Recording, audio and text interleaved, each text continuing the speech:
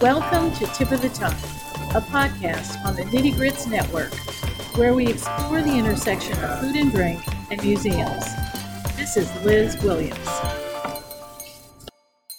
We're here today with Poppy Tooker, here in the studio at the Southern Food and Beverage Museum. Poppy Tooker is a great food educator. And if you've ever been in one of your classes, you know that she's a great storyteller.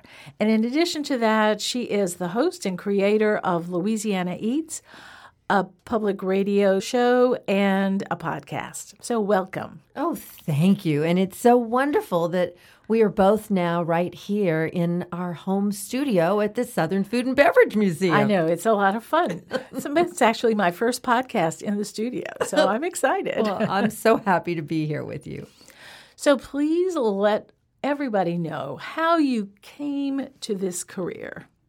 Oh, goodness. I came to this career because I'm a native New Orleanian. Sometimes when people ask me to qualify my work, I just feel like I should be able to look at them and say, well, I'm a native New Orleanian, because if you are one of us, then you're likely to be passionate about food and interested about everything that you eat.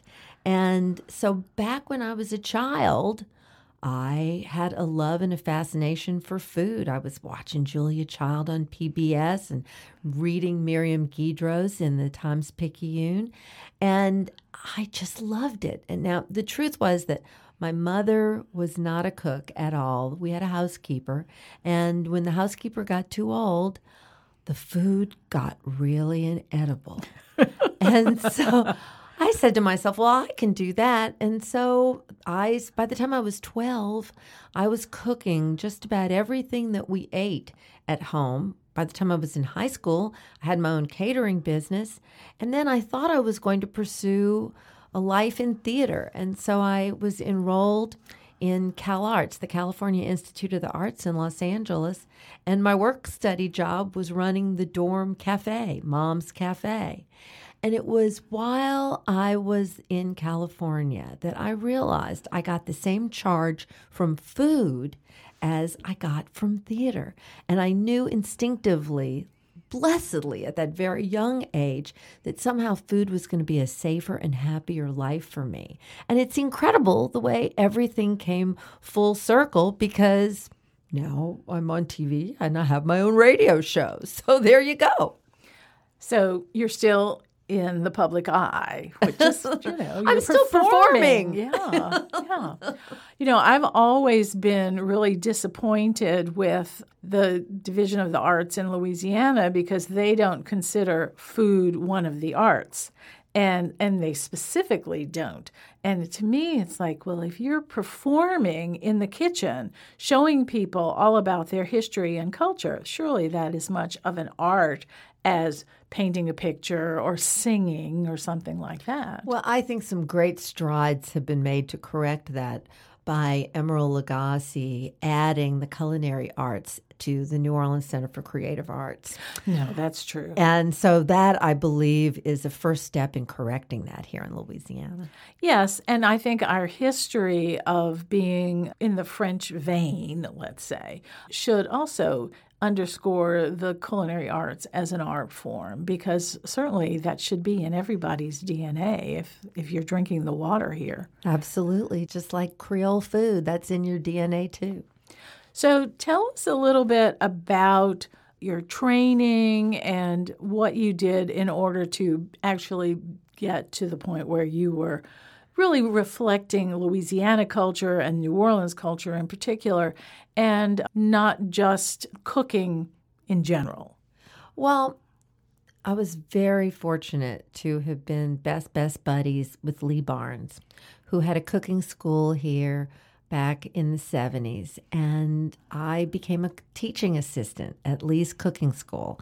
And it was just the most incredible experience, because it was really at the height of that cooking school gourmet shop craze that washed over the country for about a decade. And that's where I learned how to teach cooking, by watching and helping from the very, very best. And that led me into a career actually in high-end that led me into a career with high-end housewares and tabletop. So I had this really great gig for lots and lots of years where I would travel the Gulf South selling Calphalon cookware and Baccarat crystal in the daytime. And at night, I would teach cooking in the gourmet shops that I was selling to in the daytime. And it was really, really great fun. And that all just continued along with me being a sales rep and a cooking teacher on the side. And finally, right around 2005, I began to find my voice in writing. And that was really when I started devoting more of my time to my writing career. And it all began with an article I wrote for Louisiana Cooking Magazine that turned into a column. And then the next thing you know, I had a cookbook and published the Crescent City Farmers Market Cookbook in 2007. And that's how it's all been since then. And 10 years ago, just through a blessed coincidence, a mutual dear friend of ours who's no longer with us, Diana Pinkley, approached me one day at the market. She and I served on the market board together, and she said to me, "Poppy, would you like to do a radio show?" And I said, "I think I could do that." And she said, "Good, because I pitched it today." And that was how we became the first locally produced show on WWNO when they made the switch over from all classical music 10 years ago. Oh, wow. Well, I also think that you became very well known as an advocate post-Hurricane Katrina in 2005, when you were really supporting so many of the farmers and dairies and places like that places where people were just wiped out and the whole food system was really in turmoil. And you were an advocate for the system, not just the individuals. And I think that that was a really remarkable thing that you did. Well, I just happened to be there. I just happened to be back in New Orleans the moment that we were allowed back in. And a lot of that work all started with the Crescent City Farmers Market. And Richard McCarthy, who was the founder and executive director at the time, had to relocate to Houston. And so I can remember hearing Richard's voice on the phone saying, "Oh, Poppy, our food system is so broken." And it really was.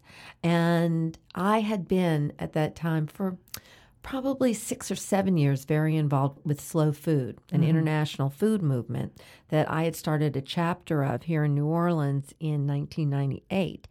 And the slow food world came to our aid in a really big way. And it was just because I was the one with the boots on the ground.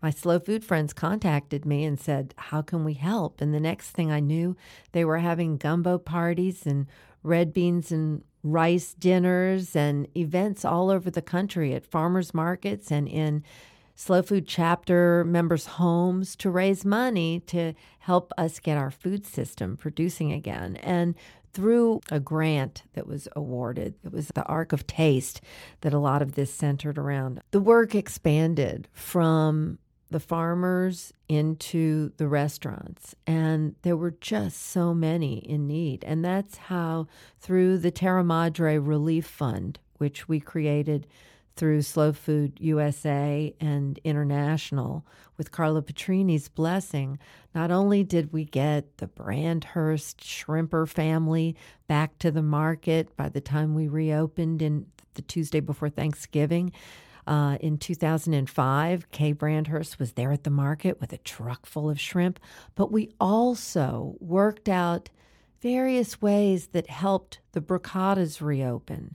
We gave the first grant money to help with the first big fundraiser to get Dooky Chase back open again. And so it started to stretch over a broad spectrum that reached beyond just the food producers right into restaurant kitchens. And, of course, that kind of set up a network so that when the oil spill happened shortly thereafter, it was able to continue to function, I think. Let me tell you what. No, actually, it was the oil spill. The BP oil spill is what caused my formal separation from Slow Food USA because, Really? yeah, at that time, I assumed, there's that word that means you're kind of stupid. I assumed that they would have my back.